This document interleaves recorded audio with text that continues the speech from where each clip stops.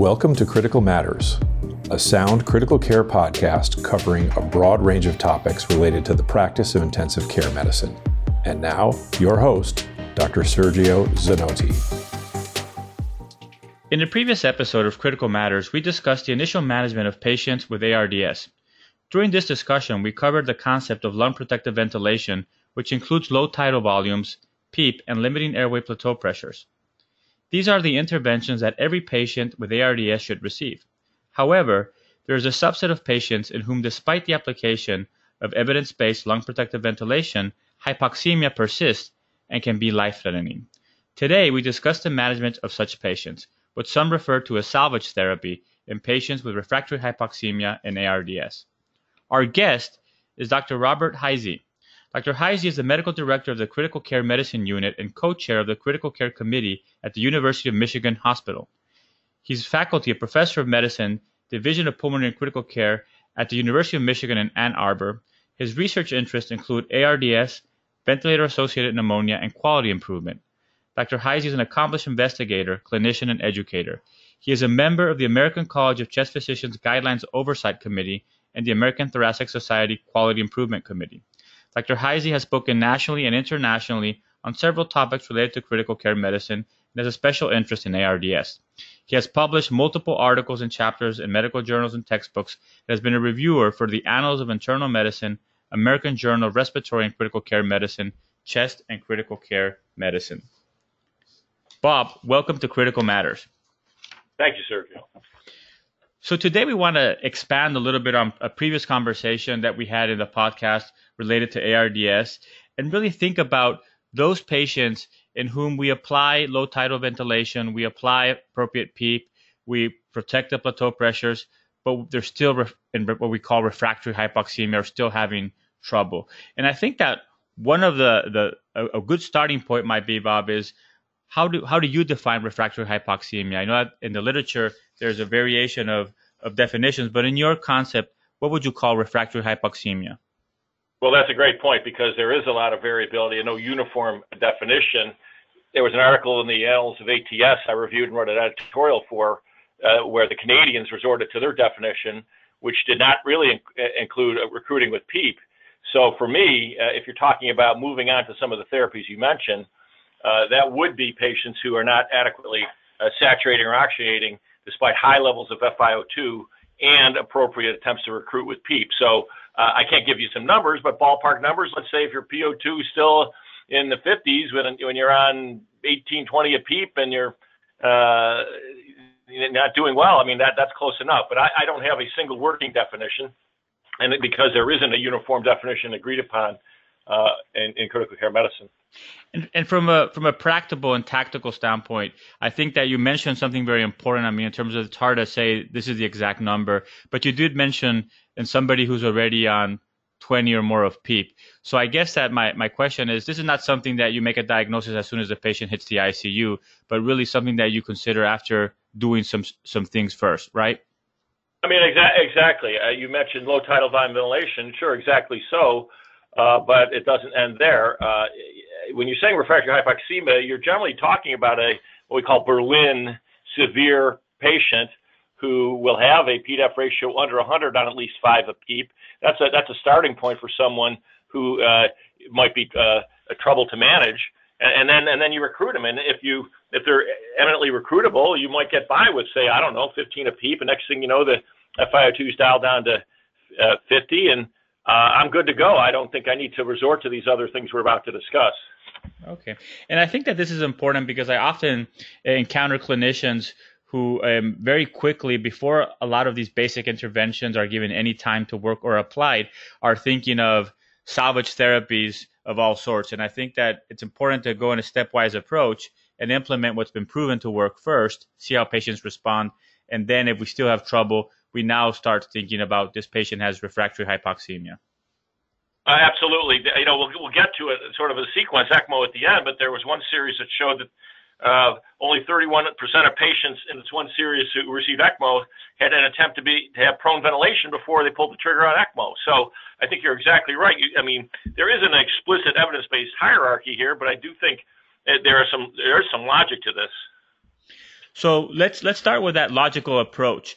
If you have implemented a lung protective ventilation, have optimized your PEEP, and after, let's say, a couple of hours, your patient's in the ICU, and you're still having hypoxemia, you still have a PaO2 that is not making you comfortable, like you said, what would be your next step, or what would be the first tier of interventions that you would try for that patient?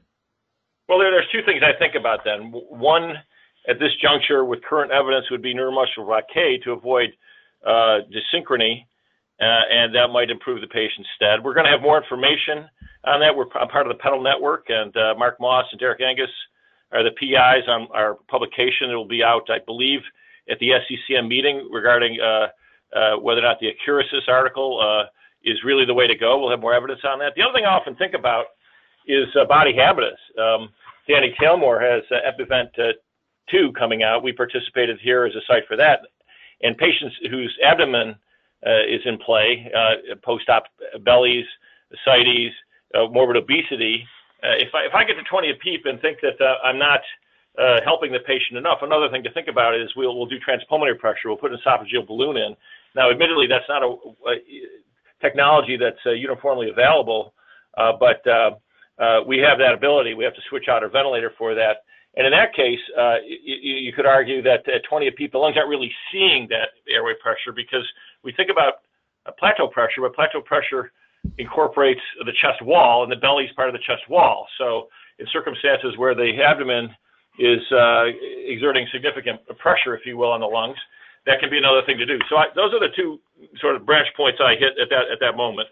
So I think that those are excellent points. And like you said, I mean, first think about, is there anything individual about this patient, such as morbid obesity, that might mean that what I'm doing right now is not optimized for their physiology? And I think that's a great example of where maybe you need more than just a driving pressure, or maybe where you need more than just measuring compliance. And esophageal balloons might become helpful for that subpopulation, like you said. And then the second thing that I would like to poke your brain a little bit more about is the use of neuromuscular blockers. And obviously, it's a great way to decrease patient ventilator asynchrony. There is one large randomized trial, the French trial, like you mentioned, that has shown positive outcomes. But could you give us a little bit more in terms of practical aspects? How long do you do it? Do you follow Train of 4? I think some people have talked about that. All you have to do is really target to your ventatory support. And how long do you do it? Well, in Accurasis is done for 48 hours, but in patients in whom I do it as long as is necessary. In other words, at 48 hours, if you remove neuromuscular blockade and you desaturate, well, I go longer, and if sooner than 48 hours you have gas exchange that is improved significantly, I'll back away. So there's sort of a 48-hour notion, but I certainly go either way on that. In terms of Train of 4, that was a criticism of the Accurasis article. And frankly, I'm not sure it matters as much in the modern era with Aticaprant being the agent of choice for so many individuals. That's broken down in the blood. You don't get the kinds of prolonged paralysis issues we used to see with vecuronium in the setting of organ dysfunction. So I'm not against Train of 4, but I think really it's not a critical piece here. If you're not triggering the vent, you're not triggering the vent. So I'm not against it. I think a more challenging and least evidence-based issue relates to monitoring of sedation during neuromuscular blockade. And it's a controversial issue. We still have a BIS monitor, bispectral analysis, and the literature on that has been not particularly supportive or great. But what else do you have? In other words, the notion of a family member walked in a room and a patient's pulse went from 100 to 110, therefore they must be too light with their sedation when they're blockaded. That doesn't really help you that much. Admittedly, BIS is a mixed bag, and I'm not going to dispute that. But for me, Train of 4, I'm not against it, but I don't think it's completely essential for guiding you. I'm more concerned about ensuring your patients are sedated because, of course, neuromuscular blocking agents are not sedatives. Yeah, absolutely. And I think that you point out to great issues that not everything that we use has the highest level of evidence, but as long as you understand what are the limitations.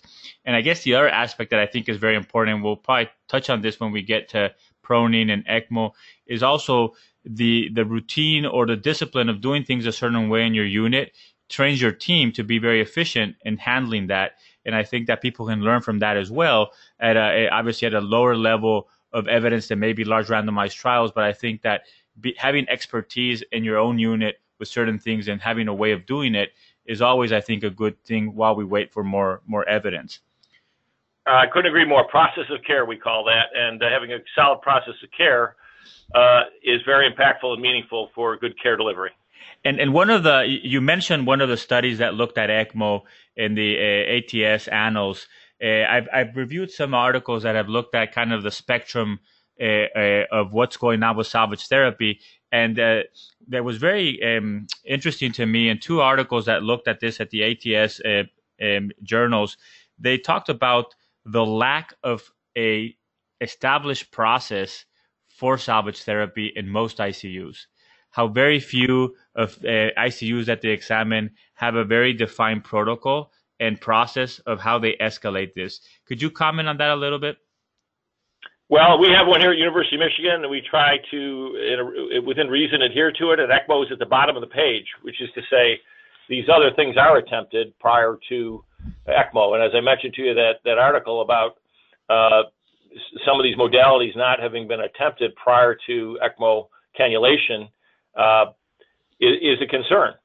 So we have a protocol because we have a lot of these patients. We get patients referred in, and also because we're all here big believers in process of care and not just sort of approaching things willy-nilly. And I think that's an important point. And as people will find out if they don't know yet, ECMO has a long story in the University of Michigan, and there's tremendous experience there. So I think that we'll touch on that a little bit more. So after you've optimized, Bob, for the individual patient, and the example you gave was the morbid obese patient, you've thought about neuromuscular blockers. If you're still having trouble, what's next? Well, prone positioning is on my list, right? And the ProSeva article, which came out a few years ago now, I think had an incredible mortality benefit. And then there's been a lot of reading of the tea leaves there with regard to what that meant. Either they got lucky or they finally got it right, if you will. I mean, earlier proning articles, studies have been negative, were criticized for lack of use of lung protective inhalation, not keeping them proned long enough, things of that sort. And so if you look at the historic timeline, it looks like things are getting better until finally ProSeva hit and hit big. If you look at a forest plot for treatment effect, it was pretty dramatic. But it doesn't matter to me. I mean, I'm sold, and it's become a go-to thing at that point, particularly in the context of other potential go-to things such as oscillation, which has had some negative studies. So I think proning should be done. Now, I've been around the country. I've got a good friend, Ivor Douglas at Colorado. They're big believers in proning. They'll do it pretty quickly. In ProSeva, they waited 12 hours. And so in other words, I'm going to optimize the patient. If I can optimize the patient, like I said, if I'm at 18 to 50% oxygen, I'm not going to prone. But if we're talking refractory, as I've kind of amorphously described it to you, that would be my next thing. And I think that in terms of talking about more of the practicalities and what we can learn from the proning trials that were positive, why don't we start with maybe reminding the audience, what are the theoretical benefits of prone position ventilation in a patient with ARDS? Well, in ARDS, despite having lungs that leak, if you will, diffusely, there's still gas exchange heterogeneity due to compressive atelectasis. By that I mean the weight of the lung causes smush in the dependent lung zones, and so does the weight of the heart when you're lying on your back. So the distribution of ventilation is more equitable when you are lying prone, and the weight of the heart is removed, and the posterior inferior aspects of the lung where a lot of that smush occurred are now able to be aerated. So you're redistributing where the delivered mechanical ventilation breath will get to when you put a patient prone. And that goes back to what some people call as ventral preservation, or dorsal preservation, which is kind of a evolutionary aspect of biology. And in terms of Bob, in terms of, you talked about some of the things that people thought we were doing wrong. So one of the things that they did in the proning trials that were positive is they selected their population a little bit better, right? They only took patients who were severe ARDS, so were hypoxemic, but also they standardized what everybody got before they got prone. And I think that those are two important aspects. No, clearly, I should have mentioned that because I did mention other notions of earlier criticisms for not being lung protective and so forth. But that was another criticism was if you're not that severe, you're not going to be helped one way or another. And so if you enroll patients that aren't that sick, then you're not going to see what you need to see in terms of a difference in outcomes. And one of the things that has always attracted me from prone positioning, especially with our group that practices in a diverse range of hospitals in the community, some very large and with a lot of technology, some, that are smaller, is that good proning is not about technology, but about process. However, but before we go into some of the details of how you prone, there are a lot of commercial beds that have tried to capitalize on the proning. Do you use those? Do we need those? We do not have the luxury of having them, so my experience with them is limited in terms of visiting other institutions. So we do it the old-fashioned way with hard work and lots of nurses.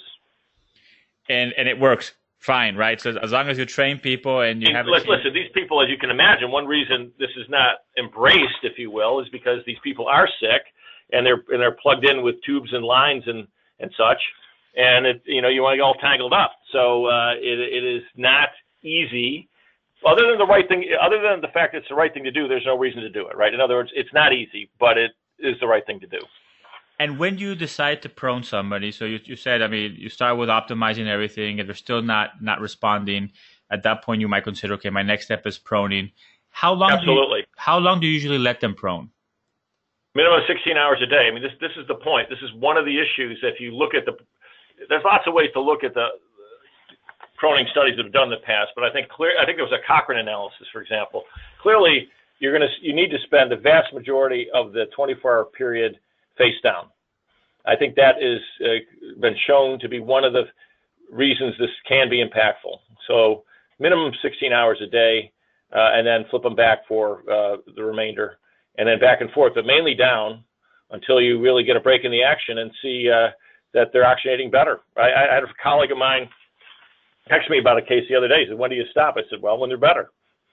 But it is clear that you need to be face down for much of the day. And like you said, you see how the response is, and when you stop getting that response is when probably when a plateau is that maybe it's not working anymore. What about somebody that you prone and has no improvement 10 hours later? What do you do? Well, that's the point.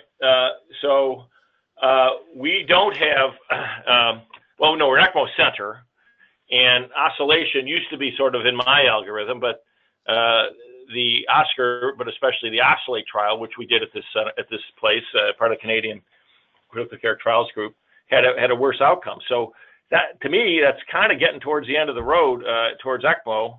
When so you say you're prone and you're peeped and you're paralyzed and so forth, sedated, and you're still not getting anywhere, and it's early on, right?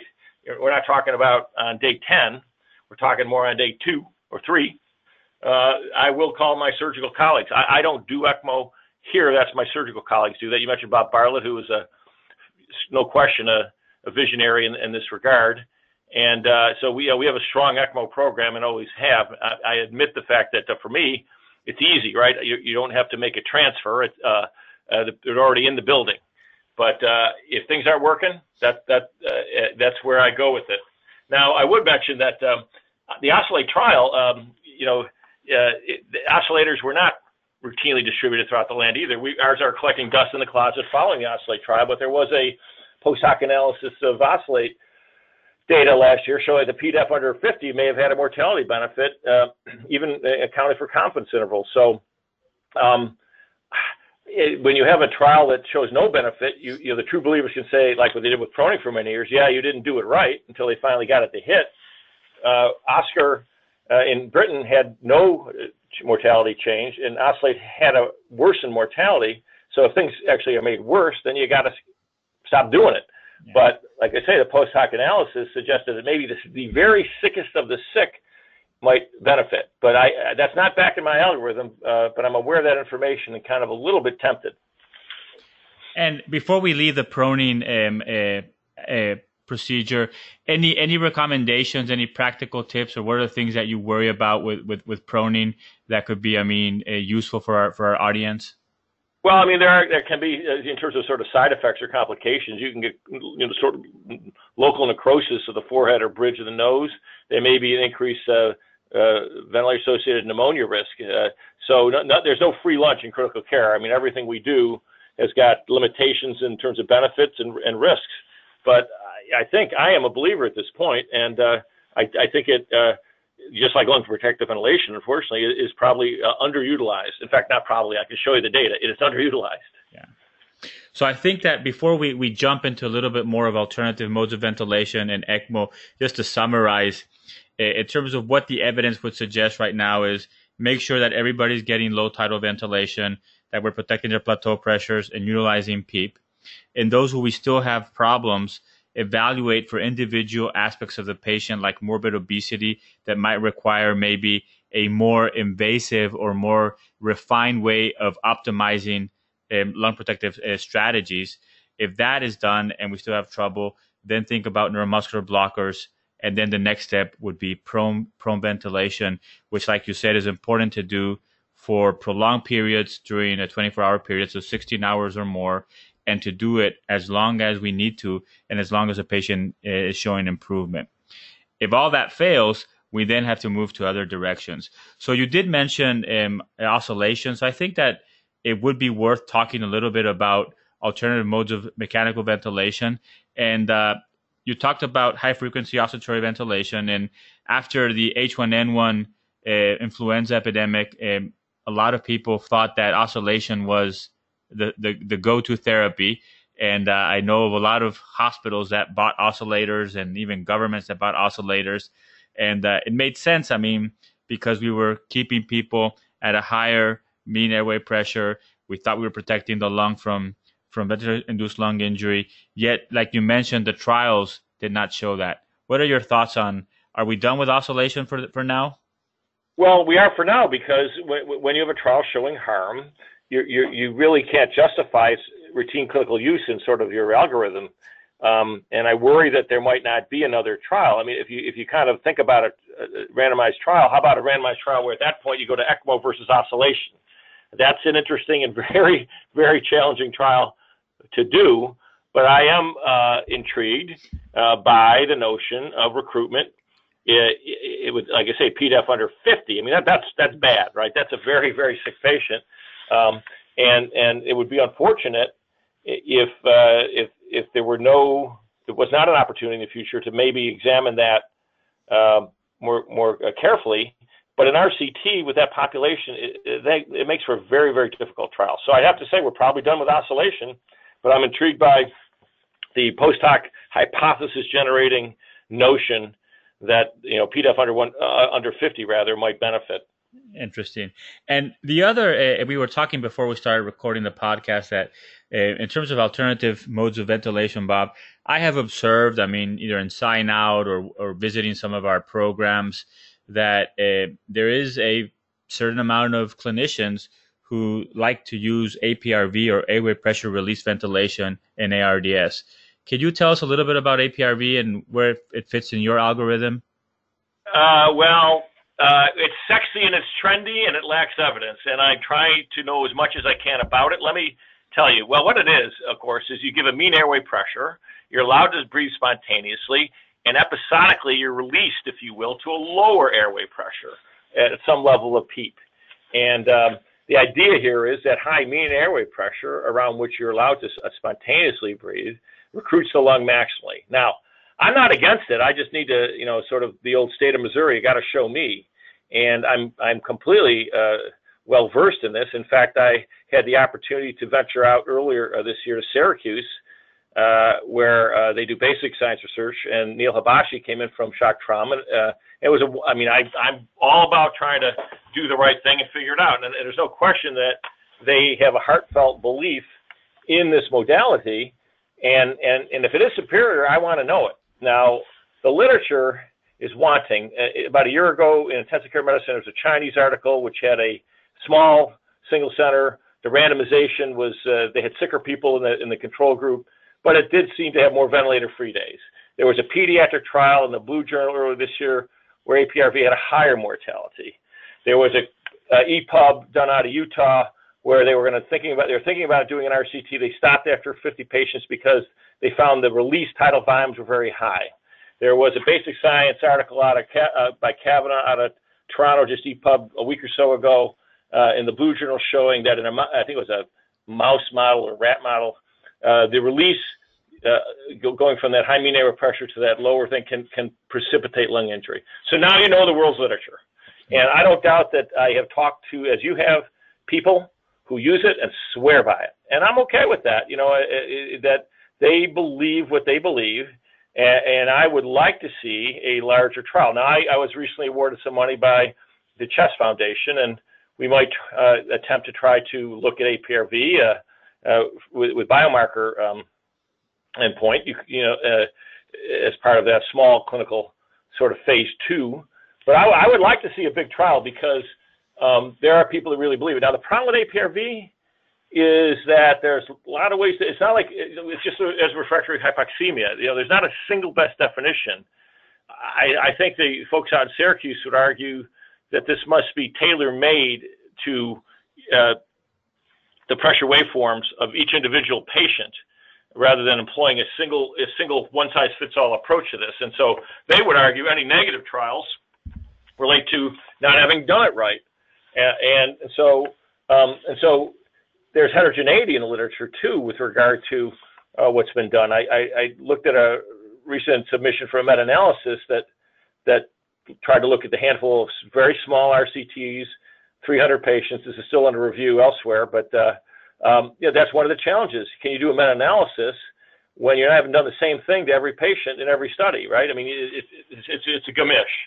So I am happy to see whether APRV for the severe patient, the Berlin severe, the refractory hypoxemic patient, if you will, is superior. I would love to see a trial, but until such time as that trial occurs, everyone's got their anecdotes. I've got mine, and until we have evidence, I think it's very nice to look at lung recruitment, but that's not enough. That's not enough to say you've got a superior modality. And I think that those are great points because in some patients, if you've exhausted the evidence-based supported interventions, sometimes you might try things, truly as a salvage kind of last throw. But I do think that what is troublesome from an evidence-based perspective is that we still don't have 100% penetration in the things that have proven to work, and people are jumping to the new and sexy where there's really no good literature to tell us, are we harming or helping our patients? Yeah, just having equivocated on an oscillator, let me take the opposite point of view. With an oscillator, that recruits the lung really well too, and you think that ought to work, and it didn't. Or with the ART trial, the very large recruitment, you want to recruit the lung, these very large recruitment maneuvers that they use with the decremental PEEP approach, that's really recruiting and opening the lung. Everyone thought that would work. That improved harm. So you never know until you study it, and I'm fine with people having opinions, provided they recognize the limitations of those opinions. Fair. So I think that at this point, really, we should maybe jump into ECMO. And ECMO, I think, is fascinating because a lot of people talk of it as new technology. It's been around for decades. It's evolved. But yet, despite some attempts to really study this, I think that we still have the people who believe it in, people who don't believe it in, and we don't really have the best answer. But clearly, it's utilized, and I think that how to utilize it with the available evidence in the best way, where you do it or you don't, and you should be thinking of when to refer patients, I think is definitely a worthwhile discussion.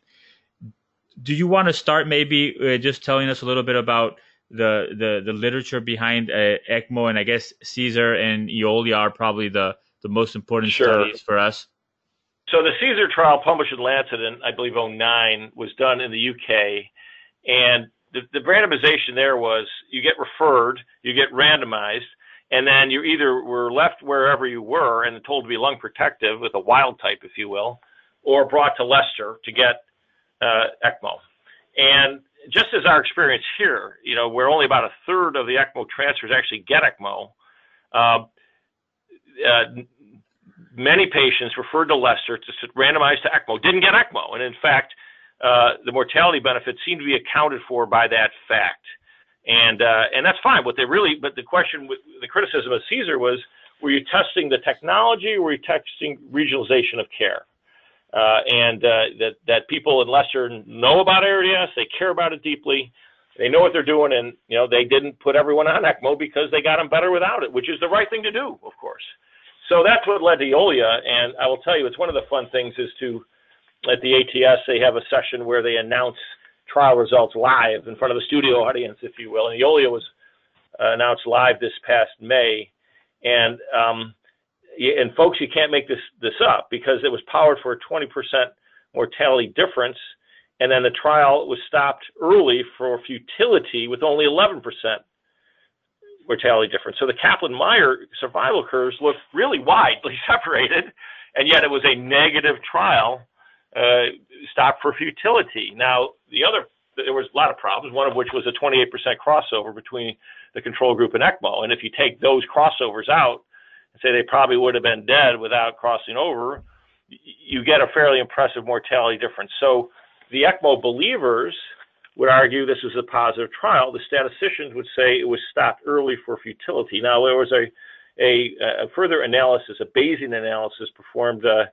was published in JAMA within a month.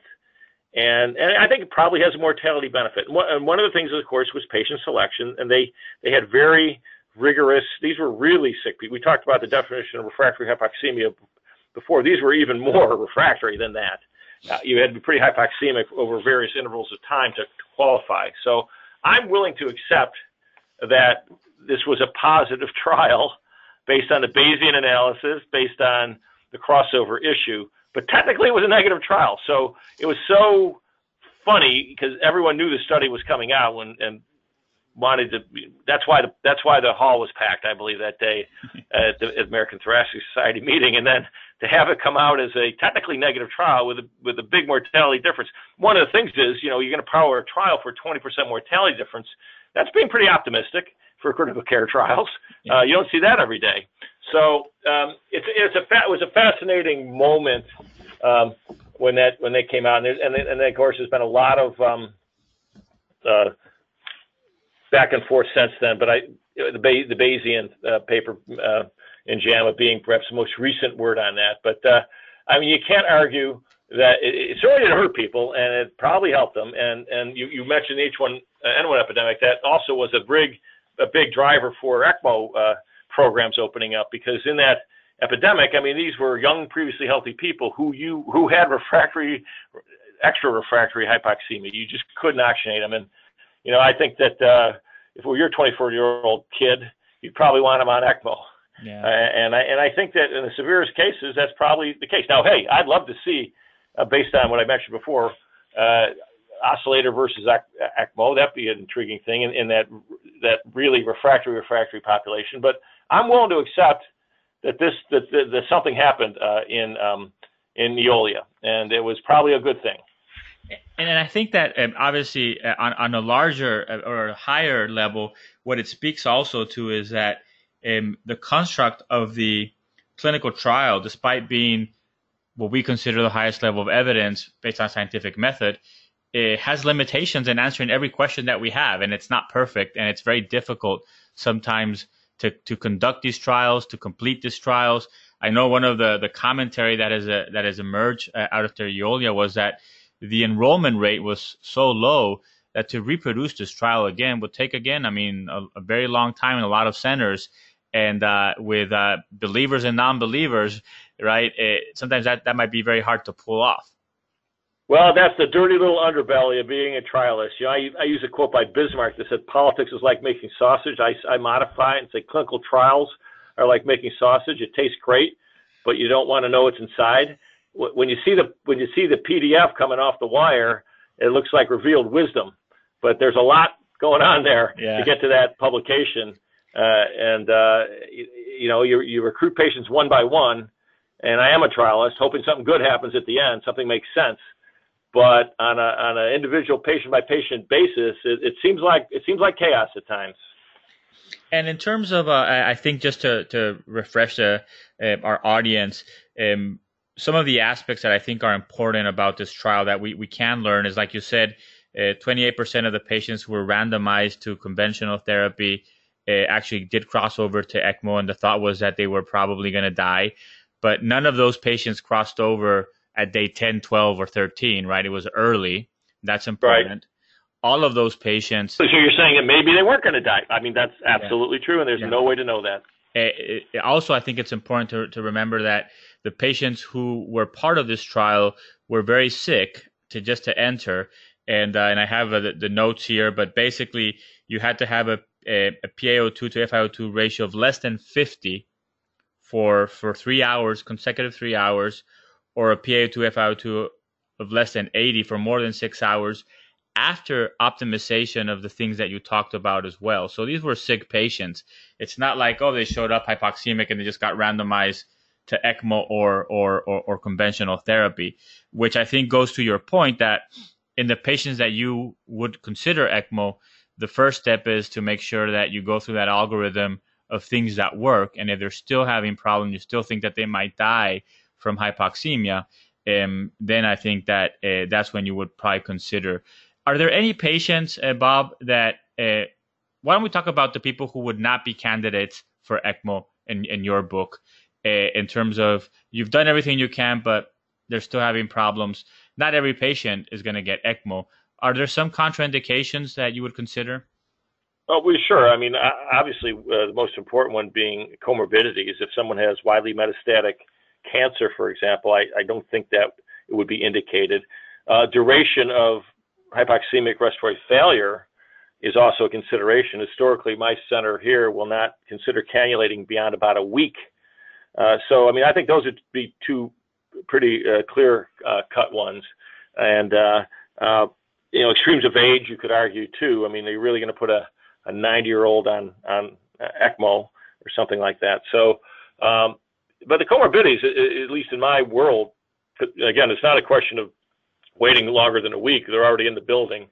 But, bone marrow transplant patients, we have a lot of people who have a lot of illnesses at the time they develop ARDS. And you can certainly manage things on a case-by-case basis. So you can get a consult and see what they say, and then you can tell the family you've done everything, with a clear conscience. But I think patient selection is an important and reasonable consideration.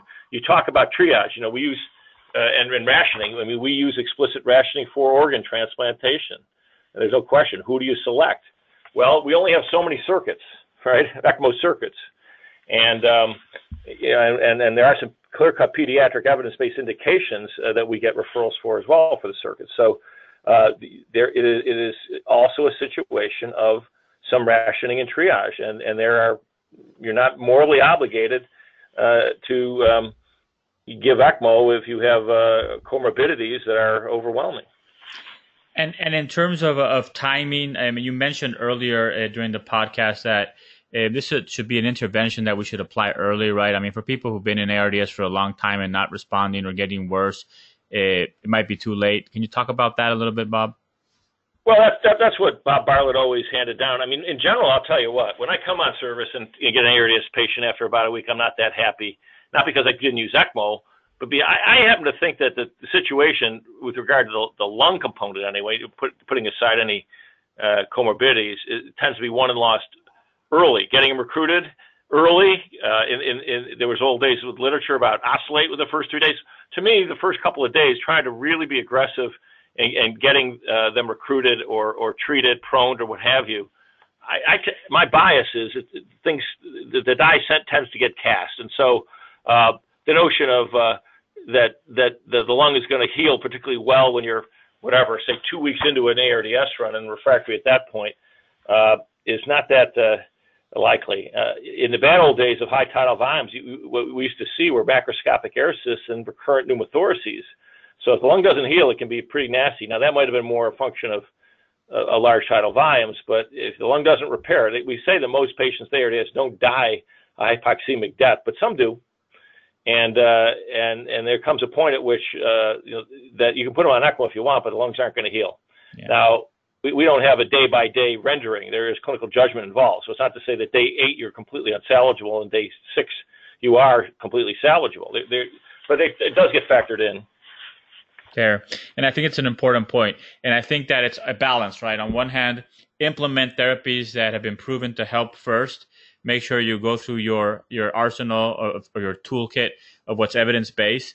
And if you're still having trouble early on, think about either referring to an ECMO center if you don't have one. I also think that ECMO is one of those things that probably should be done at places where they do it a lot. So doing 1 or 2 cases of ECMO a year probably does not make you an ECMO center, and that patient would be better served in a place that does 1 or 2 a month or a week. And I think that that's very important. Yeah, no argument. That's called the volume quality paradigm. So I think that... Would you rather be that does 2 bypasses a year or 200, right? Yeah, exactly. And I think that that's something that everybody likes to do as an intensivist, or most intensivists like to do new things, but I think it's also important to remember that and have clear criteria of what are the things that you do well at your unit and what are the things that may, because of volume, would be better served patients at another place, which I think is very important. So I think, Bob, that as a summary, I do think that some very tactical points for our clinicians at the bedside are that there are things that have been proven to improve mortality. That includes a lung protective strategy with low tidal ventilation, using PEEP, and protecting patients from high plateau pressures. Everybody should get that immediately. When that doesn't work, try to optimize based on individual patient aspects such as body habitus, and you talked about esophageal pressures being of use in that population specifically. Neuromuscular blockers early on for patient asynchrony, and like you said, probably in the next coming months, we'll hear from a larger trial that is being conducted or has been completed. So we'll have more about that to discuss. Prone positioning, proven to work in patients who have severe ARDS. The key here is to do it for 16 hours or more per day, and to do it, to find a process in your unit where everybody knows exactly how to contribute and do it in a good way. And alternative modes of ventilation either have been proven not to work or there's no data right now. So we can talk about where that fits, in individual cases, but it's hard to recommend at a widespread range. And then we talked about ECMO that's been around for a while and your takes on Eolia and how you utilize it in your patients. And I think that all of those are very applicable to day-to-day practice. And I hope that our audience, follows those. We'll link a lot of these studies that you've mentioned in the show notes so people can look at them. And what we like to do at Critical Matters, Bob, is kind of close with a couple of questions that tap on your wisdom but are not related directly to ARDS. Would that be okay? Sure, of course. So the first question relates to books, and is there a book that you have either gifted often or that has really impacted you in terms of how you think about life and critical care in general? Well, I'll be shameless and promote my own critical care textbook published by Springer. So I had the opportunity to create a new format, case-based critical care textbook, and what we try to do, I also write for Up to Date. I'm very proud of what I write for Up to Date on mechanical ventilation, but we felt that was not really contextualized sufficiently. So we made a case-based book. So I gift it. Well, our residents can go through our firewall and download it as a PDF. So I'm not quite giving it for free, but they are getting it for free. It's a PDF available to them. Excellent. So we'll make sure that we link that in the show notes for the book so people can find it. And you mentioned it's case-based, so it's really cases around different pearls in critical care. Is that correct? Absolutely. Every chapter starts with a case and a sort of a question with the answer.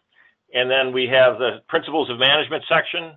And then the last section is what I dubbed evidence contour, which is to say, what are the things that are in evolution and controversial with regard to the management of that particular kind of patient. Excellent. And I think that there's obviously information available everywhere right now, but I think that putting things together around what's practical based on cases and also an appraisal, of what we know and what we don't know is always going to be very useful for our trainees, but also for our practitioners in real life.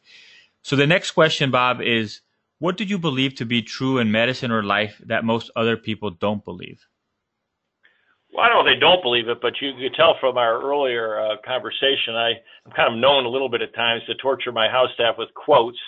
And my favorite one is Pasteur, which is chance favors only the prepared mind. And I think that's true in medicine, and I think that's true in life.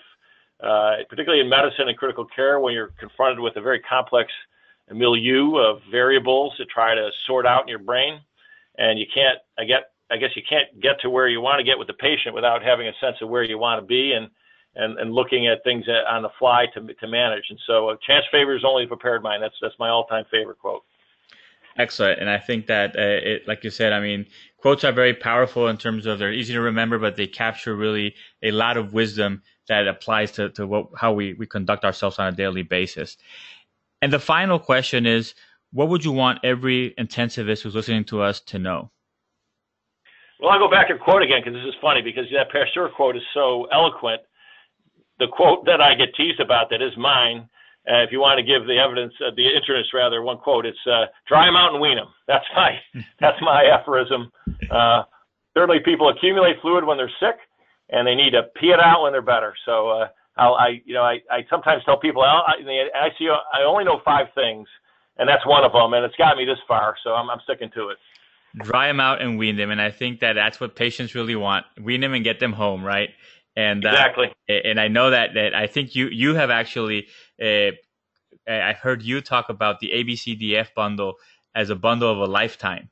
And I think it applies exactly to that concept, right? I mean, in terms of drying up and weaning them is part of that and getting people back to real life. So I think that's a great place to stop. Thank you very much for your time. We might talk a little bit more about after SCCM, see what new evidence comes in the direction of neuromuscular blockers and what other trials might be coming up in mechanical ventilation. And we look forward to having you back as a guest on Critical Matters. Thank you very much. Well, thank you for having me. Thanks again for listening to Critical Matters. Make sure to subscribe to this podcast on iTunes or Google Play.